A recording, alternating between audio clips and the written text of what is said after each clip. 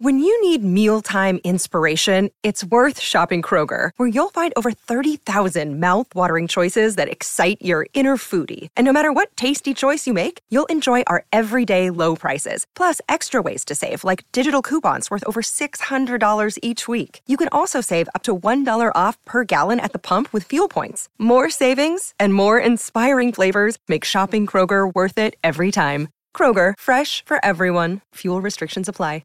Another day is here, and you're ready for it. What to wear? Check. Breakfast, lunch, and dinner? Check. Planning for what's next and how to save for it? That's where Bank of America can help. For your financial to-dos, Bank of America has experts ready to help get you closer to your goals. Get started at one of our local financial centers or 24/7 in our mobile banking app. Find a location near you at bankofamerica.com/talktous. What would you like the power to do? Mobile banking requires downloading the app and is only available for select devices. Message and data rates may apply. Bank of America N.A., member FDIC. Who was going to be first to the floor here? And it was Marcus Smart, as he usually is. Brown drives, scoop layup off the glass. That's not the first time we've seen a superstar in green and white sacrifice the body. Sorry, knocked away.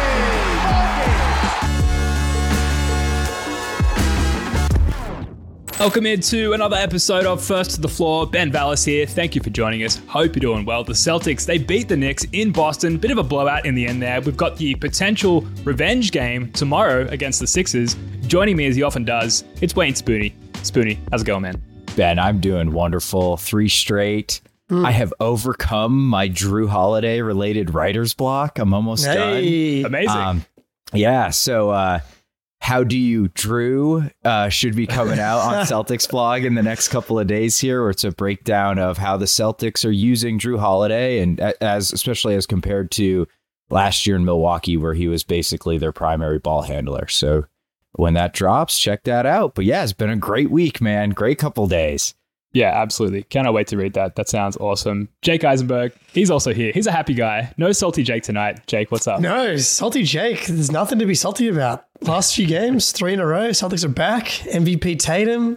Hauser's locking it down. Pritchard. Good again. Good at basketball. Yeah, not terrible. That's all we ask. Nice. That's all we ask. Just be not terrible. Yeah, that's probably more accurate. All right, well, look, the Celtics, they win 114 to 98. Winning this game with their defense, it seems. Spoony, are we witnessing a shift back to a defensive identity for the Celtics? So I think this is a really difficult question because the offense has been lights out too. You know what I mean? And like last year, I think we were like the 2nd or 3rd overall best defense as well. I think that was a little bit smoke and mirrors at time. It felt like this year it does not feel that way. We've got the number 2 defense per cleaning the glass, 3rd in the half court, 2nd in transition. I think the biggest thing for me is that we're 5th in defensive rebounding percentage right now per cleaning the glass, which is like we were all, I think for good reason, all really terrified of how this team was going to rebound. We're not fouling. We give up the fewest free throws in the league on defense. Are we shifting towards a defensive identity? I don't necessarily know if we can say that just because like we're shifting towards like a dominating identity on both sides of the ball is like what championship identity. Yeah, exactly. Like this team is just loaded, dude. They are really, really good. And the one thing we're not doing defensively is we're still not turning people over. But the way we're coming, dude. Who cares? Yeah, I think it is coming. We started to turn the Knicks over a little bit. So, and I don't even care if they're going to play defense this well anyway. Yeah, it doesn't really matter. But like, man, that press, we're on the precipice. It feels like how many of those like almost 8-second violations or like tip balls? Like there's going to be a game where we get like 2 or 3 and it's going to be just Porzingis trail 3 to like cap off a run as Mike Gorman goes, got it one more time. Go Ben. Well, just Gorman was in form. But sorry, dude, he's on to everything you're saying. But Gorman is he's back on one. He's really like bringing it home in all facets this season here. So it's good to see him back in his usual form there after wavering a little bit last year. Understandably, not to go too deep on Gorman too early, but had the eye procedure and everything. He's back on one this year. So it's great to see. Dude, he's been really good. Yeah, not to go too deep, but maybe he just needed to go on the Al Horford. He's on the Al Horford program. No longer doing road games. He's just, we're just like, and then when he has to turn it on, he can. But yeah, the rebounding was definitely something that was a concern. No, I wasn't super concerned because I knew they'd have the ability to kind of like make it a team-wide focus. It was just going to be about whether or not they all bought into it. I think Porzingis has been a better rebounder than I thought he was going to be. He's definitely not an elite rebounder for his size. Absolutely. Part of that, not being heavy enough in the arse to spin that one a different way today. Tatum, though, is probably the head of the spear as far as like solving that problem. He's, I don't know what he's at, like 10 rebounds, 9 rebounds a game. Yeah. He's been excellent on the boards. And then Drew's clutch rebounding across the board. The memo has been received and everybody feels like a plus rebounder at that position. Even Pritchard and Hauser are rebounding at a level that like you're really impressed with on a game-to-game basis. Yeah, it was definitely a point of concern going into the season, just with the personnel we knew we were going in with, that rebounding wasn't going to be a strong suit for the Celtics. And even last night, first half against the Knicks, giving up countless offensive boards and second chance points to Mitchell Robinson and co. So to see them turn it around sort of holistically this season, and just in the second half of the game against the Knicks as well, really good to see. It's surprising. 5th in defensive rebounding, like it's never been a strong suit for the Celtics for like as long as I can remember. Even back in the like Isaiah Thomas days, unsurprisingly, the dude's like 5'7" or whatever, but that was not a good rebounding team at all. No, even with more of a prime Al Horford, it was a huge difficulty for them. So I'm just used to the Celtics sucking at rebounds. So 5th is huge. The other thing, they're allowing the second least amount of shots at the rim. Initially, I was looking at the team accuracy and the high percentages at which teams were converting at the rim. But you look at the volume of shots that teams are taking at the rim, like they're just not getting there. So despite the accuracy, they're just not getting themselves in a position to score at that level, which is great. And shouts to Porzingis and I don't know, man, really the whole defense. Everyone, last night, they were on a string. Like they were just so fluid as a 5-man unit. And they're also allowing the team the second most from long mid-range, which, as we all know, is the least efficient shot. The 2019 Tatum's favorite shot, Jaylen Brown as well, back in the day. Not a good shot to take. So we're funneling teams into taking the worst kinds of shots. So no matter how you slice it, the defense, Spoonie, it's incredible. And they used it to beat the Knicks last night in what was an absolutely fucking gritty game. It really was. Yeah, it was a classic Celtics Knicks game. Yeah. It really was. And I think the most encouraging thing for me is the starters last year, that basically Smart instead of Drew Holiday and KP, or rather Al instead of KP, was not a bad defensive lineup. They were like 111.8 defensive rating, which would be like right in the middle of the league. Our starters they're the second best defensive lineup in the NBA right now. So like the starting lineup has leveled up defensively. And considering all the weapons they have offensively, like I just don't know how, like, they're not going to lose a lot of games when those 5 guys are healthy. It's just not going to happen. So that is like maybe the most encouraging thing to me, because under Udoka, the defense was really all about that double big lineup. Yep. And so I think there's questions like, oh, can we defend at that level with a smaller starting lineup? So far, the answer is absolutely resoundingly yes. Wow. So the numbers like kind of on par with the levels at that, like January to like that 3-month window where Rob was healthy and like that defense was happening. Like that, are they that good? Because they're definitely better this year than last year. The like last season, they were like every time you check the defensive ratings, you'd be like, they're second, they're third. They ended the season second in defense, and they definitely had stretches where the defense was there, but it wasn't there consistently. Part of that had to do with Rob probably being in and out of the lineup, and even when he was healthy, like every second or third game, he just didn't look right. This team is all bought in, you can tell, on the defensive end, and whether or not that means that their identity is defense, maybe look, their identity is buy-in. Like having everybody buying into defense. Like we heard in the offseason, Jaylen being like, we got to hang our hat on defense. We have like all these guys echoing the same sentiment. Also, Marcus wasn't the same guy defensively last year as he was the year previous. That was a big part of it. Like Drew's kind of much closer to the 2022 version of Marcus. But like maybe just buy-in and connectedness, everybody pulling in the same direction. that's the identity of the team. Sacrifice being the identity of this team, like everybody pulling for that one goal. Because on offense, you've got Jalen trying to fit in and embracing, like figuring out the chemistry with Porzingis. Like even Drew, like he's taking 11 shots a game. That's the lowest since his rookie year, where he took 7 attempts. So Drew and all these guys sacrificing, that's maybe the identity.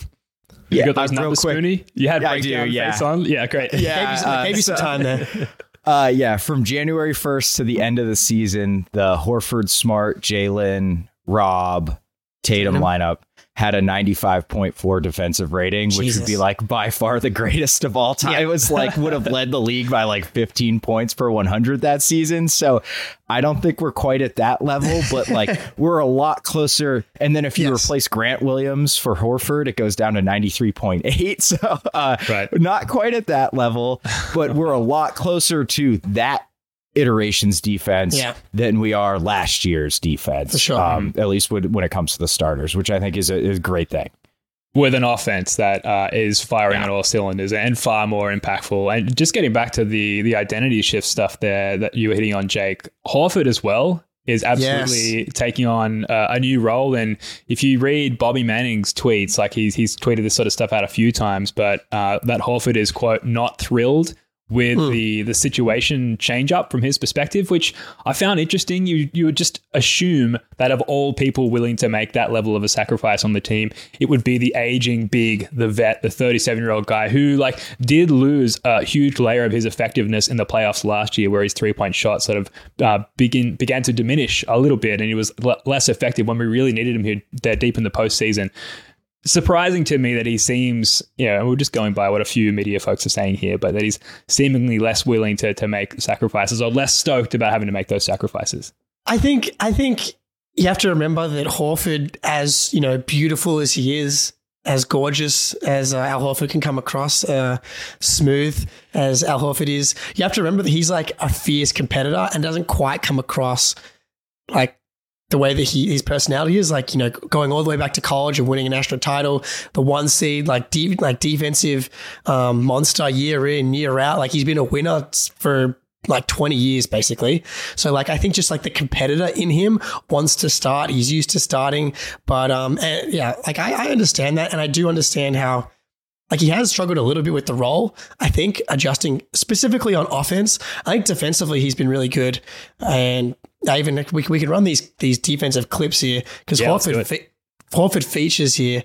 But yeah, this is 3 defensive possessions from yesterday, which I think we can talk over. Yeah, and again, we got the white boys up front getting the press started. And then, Horford's on quickly over here. And it's like, okay, well, you're going to give us that matchup. Horford holds up really well. Hauser coming to help, recovers. Could have swung it too quickly there, but Horford then holds up Randall. Porzingis comes to help, recovers back. Pritchard's right there for Brunson. The amount of clips and possessions, and then Porzingis with a nice closed defensive rebound here. And then Pritchard, all game yesterday, I think had a really good defensive game, picking up full court. But yeah, now like Hauser held up again on switches kind of across the board. Hey, look at Big Al, dude, pushing the pace. And then this possession, they press, and then they go into a 1-2-1 zone out of the timeout, which is something that they hadn't done. Is this the possession? No, I don't think like. Yeah. So like this is something that they hadn't done before, and it instantly forced a turnover. I actually don't think it was that possession. But then like they actually get the rebound, they recover, and then Drew Holiday draws the offensive foul against DiVincenzo. It's just like the amount of possessions that I went through yesterday, like I had to actually go through and watch the game because when you're trying to pull clips, all of the New York field goal attempts were like on NBA stats starting with like 7 seconds to go because that was when all of their shot attempts were getting off because the Celtics were like forcing them to start their first action at like somewhere between 15 and 12 so that they were consistently having to like find something with 7 or seconds left on the shot clock. I was like, I've never actually had to do this before. And yeah, it was a great sign. Annoying work-wise for me, but it's okay.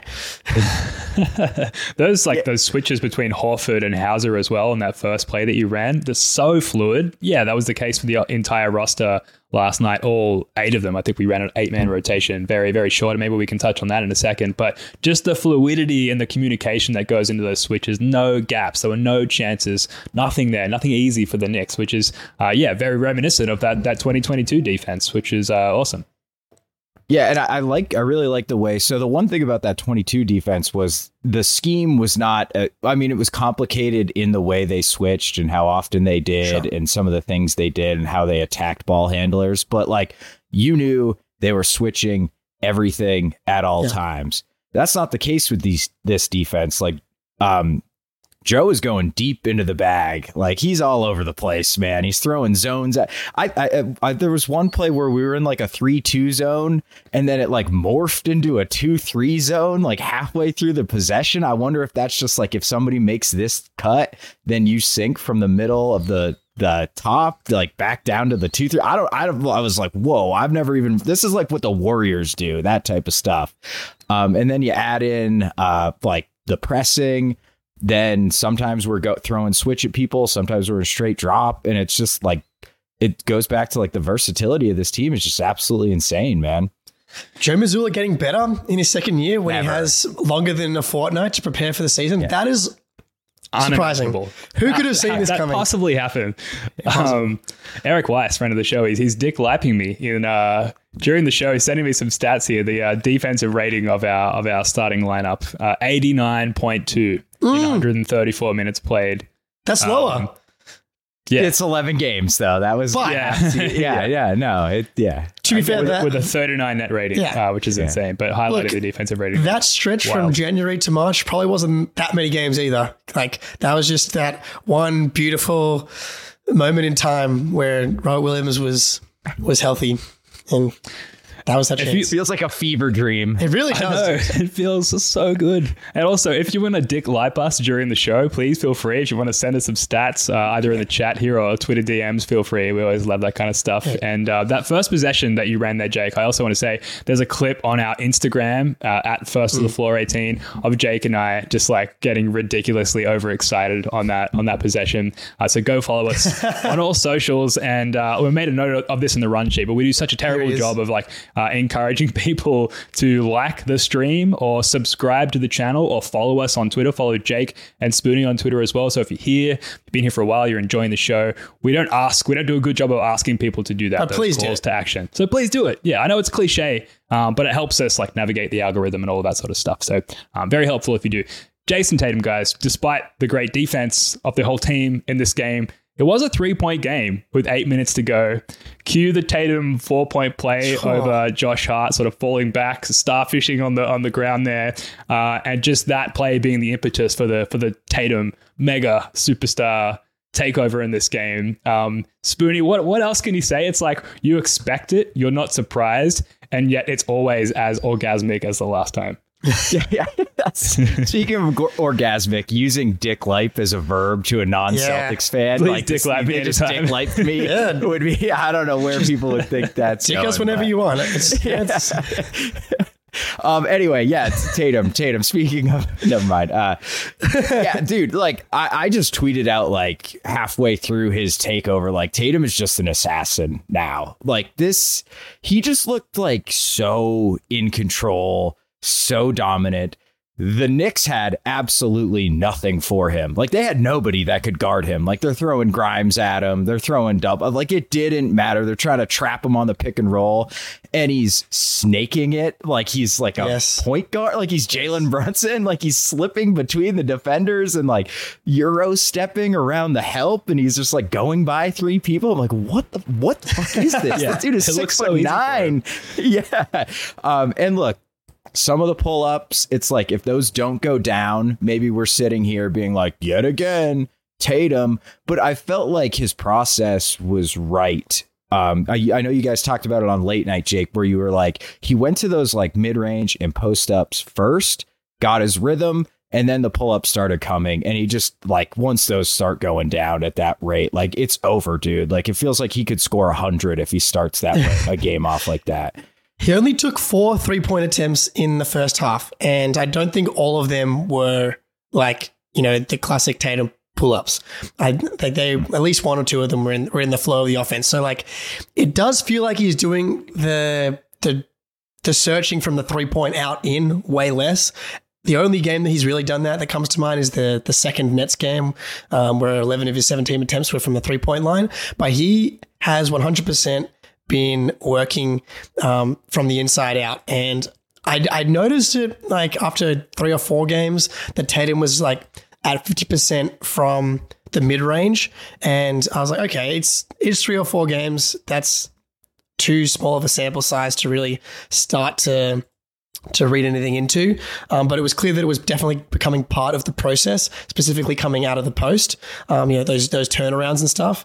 But then the last couple games, and especially yesterday, posting up those small defenders, Josh Hart, it's definitely something that he has gotten to in the playoffs, but not been able to consistently knock down in the regular season. So like his last 3 years combined, he's like at 37.5% from the mid-range. First, how many games have we played? 10? 10. 8, 10? 10 games this season, 51.6% from the mid-range. And that's like, if that's going to, even if that's high, if that comes down to like the mid-40s or like even like the 43% range, that's a shot that you can feel comfortable him going to. He's only taking 3.1 of them per game. But if he's able to add that element to his game now, that's just, again, a new element, a new sign that he is leveling up, taking that leap. Yeah, he's taking 3.1 a game, but I think he's posting up more than that, and there's just passing opportunities and playmaking opportunities that come out of that because of him being such a shooting threat to begin the season. I know we haven't seen that many passes out of post-ups the last few games, but particularly to start the season, he was spamming that a lot more harder. So it's a tool in his tool belt that he can go back to once defenses adjust to him shooting at such a high clip from that position. There was a quote from Bob Ryan after the game, and the reason I wanted to highlight this is because Bob Ryan's a little bit like curmudgeon-y. I phrase this delicately. Like he's pretty locked into like the period that he covered, to put it fairly and accurately. So for him to say, ladies and gentlemen, Jason Tatum is finishing this game against the Knicks with a big time bird-like flourish, isn't that what people have been asking for or from him? That's high praise given the position that Bob Ryan is in with the era rather that he covered. So I thought that was worth highlighting. Anything else on Tatum, guys, before we move on? We could probably just talk about Tatum for another couple of hours. I was going to say, so I would say 10 games, 8 out of 10 have been MVP caliber. There's been 2 that haven't been.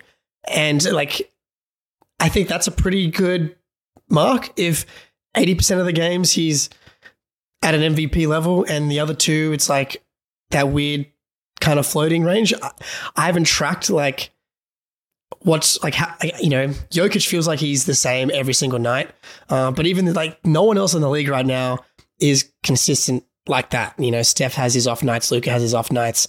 Everybody does. So, yeah. Yeah. Real quick, few numbers on the post-ups. He's shooting out of post-ups 3 times a game. Jake's got the Kelly Olynyk hair from the comment section here, which is like super high praise. Yeah. The Olynyk has beautiful hair. Yeah, neon Jesus. Yeah, he's shooting out of post-ups 3 times a game. So that means he's posting up way more because he's not shooting every time out of it. That was 1.4 last year. 94th percentile in efficiency last year. He's at the 90th percentile in efficiency this year. So he's more than doubled the number of times he's doing it, and he's keeping the same efficiency. That is just like serious, dude. That's very good. Okay, let's go. Insane. Everyone ahead of him, he's 12th in the number of post-ups per game. Everyone ahead of him is either really tall or really wide, meaning Zion. So like he's just by himself as like a wing who's posting up this much. He's 12th in the league in post-ups per game. Number of post-ups, yeah. Wow. That's a lot. We like it, dude. We like when last year he barely qualified for like some of the like the to you're going to make a graphic, it's like minimum possessions. He wasn't making even the list. When we begged for it, and look, dude, a lot of the stuff that we asked for from Tatum and this team is like happening 10 games in. Can we send Sam Cassell a nice bottle of wine? Is that appropriate? Yeah. I'd like to do that. Me too. The last piece for Sam Cassell, when are we getting the big balls dance? Who's it going to be? I don't think it's a Tatum thing. He's too chill. It's going to be Pritchard. PP, it is. balls, That's perfect. It's too easy. Layup. Right. Nailed it. We are going to be right back to talk about Jaylen Brown, but first, a quick word from our sponsor. Score early this NFL season with FanDuel, America's #1 sportsbook. Right now, new customers get $150 in bonus bets with any winning $5 moneyline bet. That's $150 if your team wins. If you've been thinking about joining FanDuel, there's no better time to get in on the action. The app is easy to use. There's a wide range of betting options, including spreads, player props, over-unders, and more. So visit FanDuel.com/Boston and kick off the NFL season. FanDuel, official partner of the NFL.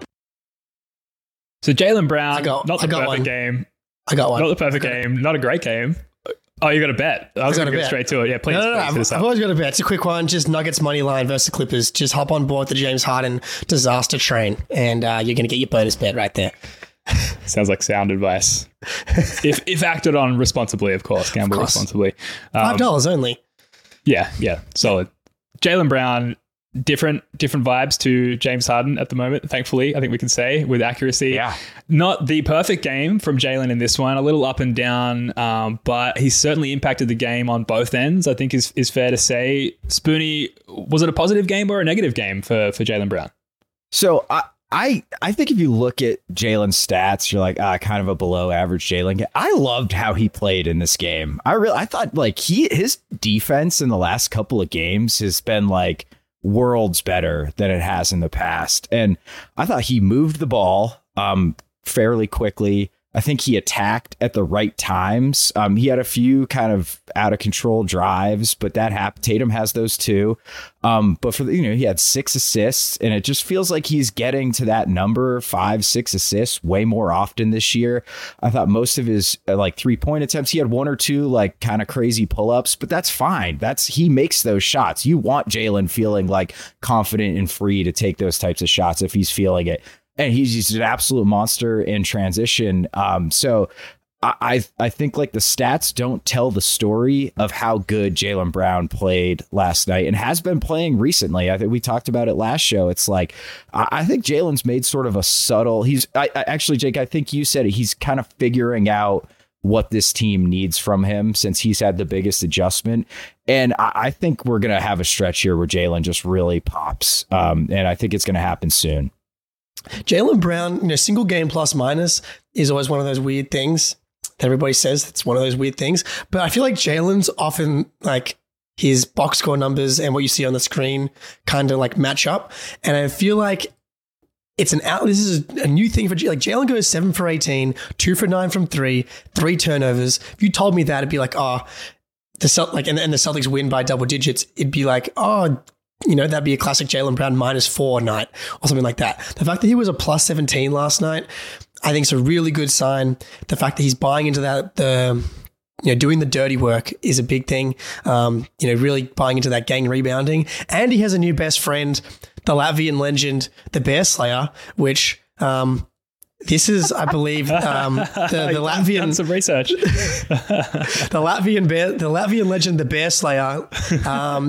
Jaylen, the energy shifter and the Bear Slayer, the duo we didn't know we needed, but we definitely did. It's a big part of why Jaylen's like finding success here. I think that he's it's like all feeding in together. They're best buddies. I love it. I was saying it a late night last night, Jake. Like we were looking for little like things to sink our teeth into, to get our hooks into, as far as emotionally getting behind the team. And this little buddy cop story that's beginning to emerge with KP and JP is awesome.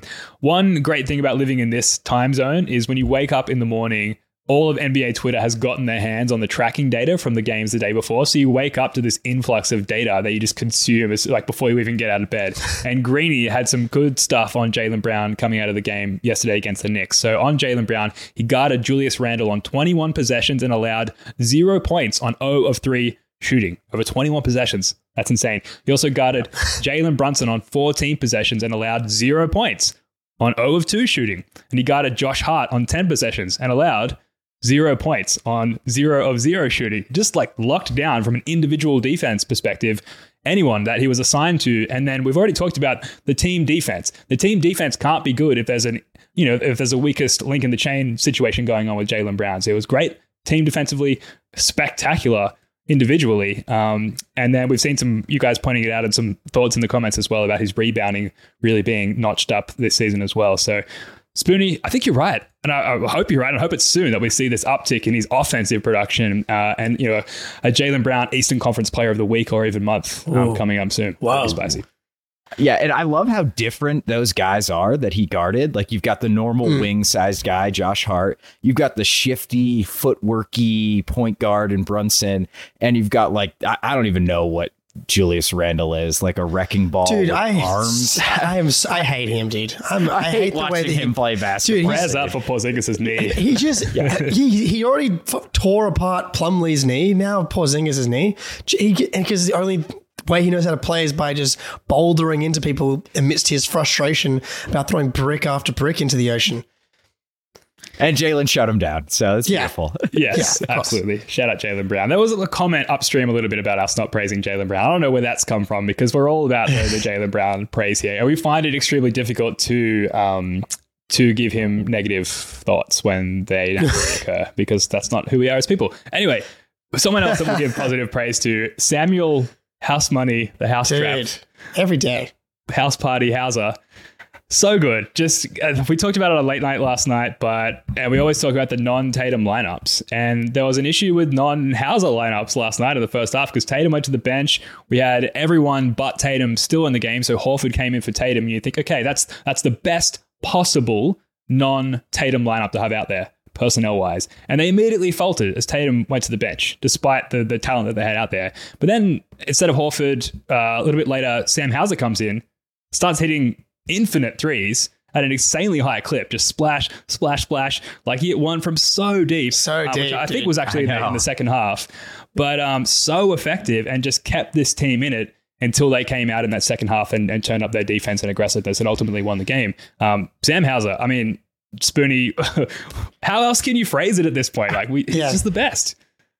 Like this is how I know like he is like this next level of like shooter is that he had an open corner three and it rimmed out. And I was like floored that he missed that shot. Like I was legitimately shocked he missed that shot. So he was shooting 63% on open threes going in or wide open threes going into the game.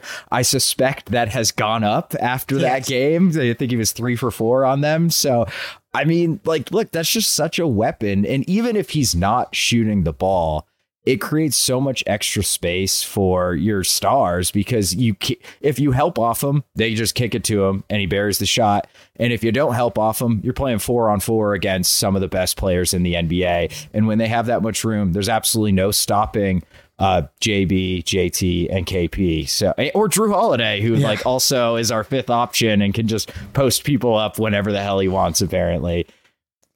He's up to 47.5% on threes for the year. 10 games, including the slump, where he was like 20% for the first few games.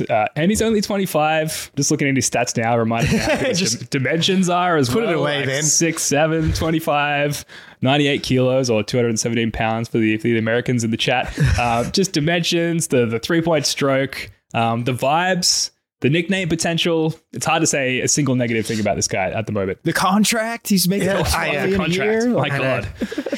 You know, like some might argue that 47% is unsustainable. I would counter that by saying that he shot 49% in his sophomore year of university. So there's still room for growth, I think. I don't see why we can't get up to the 49% mark for the season. But yeah, dude, like he missed 2 threes yesterday, one of which rimmed out. The other one was like a mid-court buzzer beater. And other than that, the one that he hit from like the logo just like didn't even consider touching the rim. He hasn't touched the rim in a week, it feels like. It's unbelievable. Love to see it. Yeah, and all those concerns about the bench. I know Pritchard is still far from perfect. He did hit a really important big three, clutchish shot. Heavy contest, really tight closeout. Hit a big three. As soon as that went up, I was like, there's no chance that shot's going in. And of course, of all the attempts that he's had, all the wide open looks, that's the one that goes down. But very important. So great to see the bench trending upwards, led by Sammy Hauser there. Look, Pritchard definitely played with more confidence yesterday. He's been playing with a little bit more confidence, and he's actually been impacting the game. So like he's been good overall, I would say, and he's shooting 33% from the field. And so like, it's bad.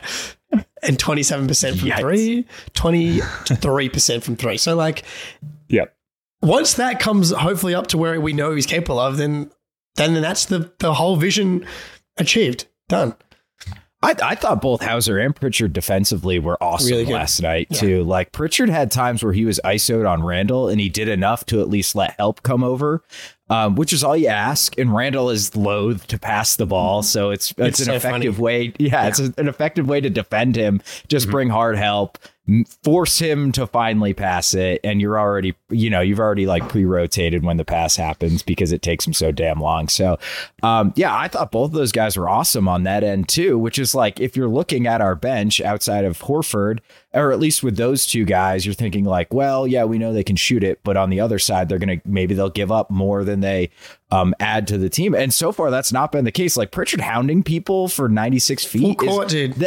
That's valuable, man. Like that sucks to play against. So I'm very encouraged by those two dudes on that end too. Do you rate Pritchard as a screen navigator as well? Because we were getting caught up on those Mitchell Robertson screens early in the game, and I felt like, particularly in the second half, Pritchard did a really good job of sort of like ducking through them, even if it was going under at times, and getting back out to the ball handler there. He seems he can be somewhat effective in that sense defensively also. Yeah, I think he's a lot better at it this year than he has been in the past. Definitely. I mean, nobody's going to be Derek White, but it's certainly helpful to have that guy teach you how to do it, because a lot of it's footwork.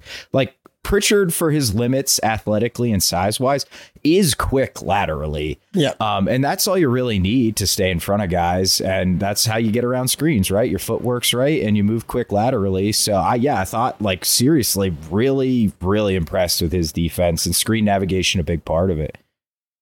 Yeah, man. Now, he just good. Ahead. Just solid. Like just solid. He fights. Like, he's the Pritch dog right here. Like in the comments, he is gonna fight, and he's just not a turnstile. Like, he's at least, when he gets matched up onto these bigger guys, he at least forces a jump shot a lot of the time, and like they make it obviously because they can shoot over him, but he makes them work, and that's all you can ask for. Shout out my buddy Raffy from home in the chat with the Pritch dog. Yeah, one of my good buddies. Nice, love it. Let's end on this, guys. So the Sixers, the revenge game, potential revenge game at least, right around the corner. How do you guys expect, Jake, we'll start with you, Joe, to adjust the game plan coming up against the Sixers based on what we saw from them a week ago? I've been thinking about this because the Sixers have emerged as the second best team in the East, like, pretty comfortably now. And again, just driving, I did a CPR course this morning, so I'm ready to save lives. I might need that if we lose tomorrow. Yeah. FYI. Yeah. I'll pop through the screen. Yeah, Aussie Phil on point as per usual. Fuck the Sixers. They are, to defend the Sixers now, like, they really have two guys that you're scared of with the ball in their hands. Like, yes, they've got shooters, but outside of Maxey and Embiid, there's not a lot of creation outside of that. And so I do think that, they didn't try trapping Maxey at all. And I do think that's something that he doesn't have a lot of experience dealing with. He's small. So like when you trap him with a Tatum and a Porzingis or an Al or whatever, like that's a lot of length and intelligence to pass around that I think you could really bother him. I just wonder if it's worth even doing that though, like in the regular season. Like, do they make any real adjustments right now? Is it worth doing it because the playoffs are so far ahead? So you may as well try some adjustments just to see if it works, because the impact on the playoffs is far out. You're still going to play the Sixers 2 more times anyway. I don't know. I think there's definitely plenty of stuff they could do, but I wouldn't be surprised if they don't change that much. Yeah, I think part of it too is like, I always try to be cautious not to overreact to a bad shooting night. And look, we generated more corner threes than Philly did. They shot 50% on them. We shot 31% on them. And like, if that's flipped that's an easy Celtics win, right? So, and I thought the defense that game, like there was more we could do against Maxey, especially when Embiid's off the court, Jake. I think that trapping is like the way to go. There's just no reason not to do it. But ultimately, like we generated pretty good looks. If KP is not hurt, if he's playing, I think what we'll see is KP spaced out, it seemed like deeper behind the line against the Knicks and really dragged Mitchell Robinson out. And if Mitchell Robinson didn't guard him, he just popped a 28-footer and buried it, right? Like, and that's those extra couple of feet is so important against these big shot blockers because they're a little slow-footed, but they can block you from behind if they have time to recover. So like, if I expect if KP plays, we will see him stretching further back from the line. And yeah, defensively, Jake, I like where your head's at a lot with some trapping here and there, but go full Belichick on these dudes, man. Don't reveal too much of the hand on them. Like, don't go too crazy, Joe. Like, maybe some press. Because Nick Nurse is like kind of like, he's not Doc. Like we know can like drum up some pretty like smart playoff tactics and strategy. So you don't want to give him too much. But I mean, trapping a dynamic ball handling guard, it's not a new tactic, right? No. It's not like they'd be surprised if we suddenly did that in the playoffs, having not done it all regular season. So I think, especially where the seeding's at now, if you can pull that out and use it to a good effect and win the game and get back on top of the seedings there in the East, and I think you've got to do it. And it's must win. Difficult. It sounds like is this a must win? And given the loss a week ago, it's a must win. I'm giving it the Ben Wallace must win stamp there, as always, as is every game against the Sixers. They are losing now by only 7 to the Pacers now, and Maxey has just 12 points midway through the third quarter. Yeah, so we could get them off the back of a back-to-back, which is nice too. Yeah, absolutely. We'll take it though. I mean, yeah, we just want to beat these guys. Anything else? I guess the Porzingis thing we should touch on as well. He obviously copped a few knees to the thigh. It looked like he's out with a knee contusion potentially tomorrow. There was one collision with Julius Randle that we spoke about. Josh Hart, another sort of dodgy like undercutting of KP's landing there a little bit. He played out the rest of the game, so like it's not like, I mean, we're just speculating here, but there's some sort of structural issue with the knees, probably, again, speculating, pulled up a little sore and is potentially considering not playing the game.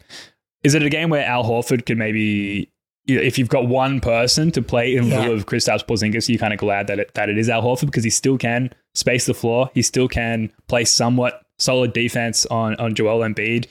Like, do you still have some hope going into the game, I suppose, is the right way to ask it if KP is out? Look, if you ask me, what do I want KP to play and not play? I'm going to choose I want KP to play. But there is a pretty big part of me that wants to see what it looks like for Al when he's been on the, the rejuvenation plan to start the season. Like he's playing like under 20 minutes a game to start the season. So like KP out, put Al in the starting lineup. He gets up for these Philly games. I would like to see what Al could do in a matchup against Philly and Embiid with KP out, and you can kind of ramp Horford's minutes up, and maybe you give him the next game off or whatever. But I would like to see it just because I think he'd be stoked. The competitor, the man would be ready to freaking go. I'm about to say something incredibly stupid. Oh yes. No. All right, let's go. I kind of want to see what Luke Cornett looks like on Embiid this year. Like he's big enough. I know. I don't think it's going to go well, but like he's big enough to defend Embiid. So like, let's see, like if that works for 15 minutes while Al starts, like maybe that's something we can go to in the playoffs to just kind of wear him out a little bit. Like banging against Cornet's it's harder to do than banging against Kristaps, that's for sure. And like maybe save KP, I'm not saying like, let's play Luke. Start Luke. Start Luke. What? I'm just saying, like, it's game 5. The Celtics are up 3-1. Embiid's kind of going a little crazy, but get some fouls on him, like wear him out a little bit, and then he slows down in the fourth quarter and we win the series 4-1. There's like, you never know what you're going to need. You never know what you're going to need in the playoffs is all I mean. So let's see Luke on him a little bit. Or Keita. I'd be fine with that. Keita's got the questionable tag as well, so he could potentially be ready to go. I wonder if it's like he's probably okay to play, and if Porzingis doesn't play, then maybe they give him a try. My prediction is that Porzingis plays. That's my prediction. Is that they're going to want to get this win. Yeah, to hopefully give him a nice restful spot on the back of the plane there where it can stretch out, electromagnetic pulsing on his thigh muscles or whatever the treatment is. I'm not up to speed on those things, but it certainly didn't look like anything particularly bothersome given that he played out the rest of the game. So we'll see. I hope he plays too because I hate the Sixers. But we should say like prayers up and all thoughts go to Kelly Oubre, because as much as we hate the Sixers, this obviously transcends how we feel about the team, and that's just such a terrible, unlucky thing. So I hope to see him back on the court very, very soon. That's all. I did see that he's like on the exercise bike already and stuff like that. From I was in a Sixers live stream watching the first quarter of the Pacers game, just doing my reconnaissance, and they were talking about how he's been back in the facility. So great, seems to have avoided like any like catastrophic issues, but we'll see. Yeah. Okay. That's awesome. Just good to hear. Yeah. So we are going to be doing playback for the game tomorrow. Playback.tv/first to the floor. Firing up the playback room right before Celtics Sixers tip off. If you're not part of the playback room already, we've got 200 members there. It's a great way to watch the game. It's just a watch party. Our faces are on the screen. The game is on the screen as well. Obviously, if you've got an NBA League Pass subscription, and you can hang out and talk shit about the Sixers as we digest the game. So lots of fun. Playback.tv/first to the floor. Guys, that's going to do it for this one. Thank you so much for joining us. Please subscribe to the YouTube channel, subscribe to the podcast, like and comment. Help us navigate the algorithm. Spoonie, Jake, love your work, guys. Until next time, Jordan Crawford, Player of the Week 2013. Never forget. See ya.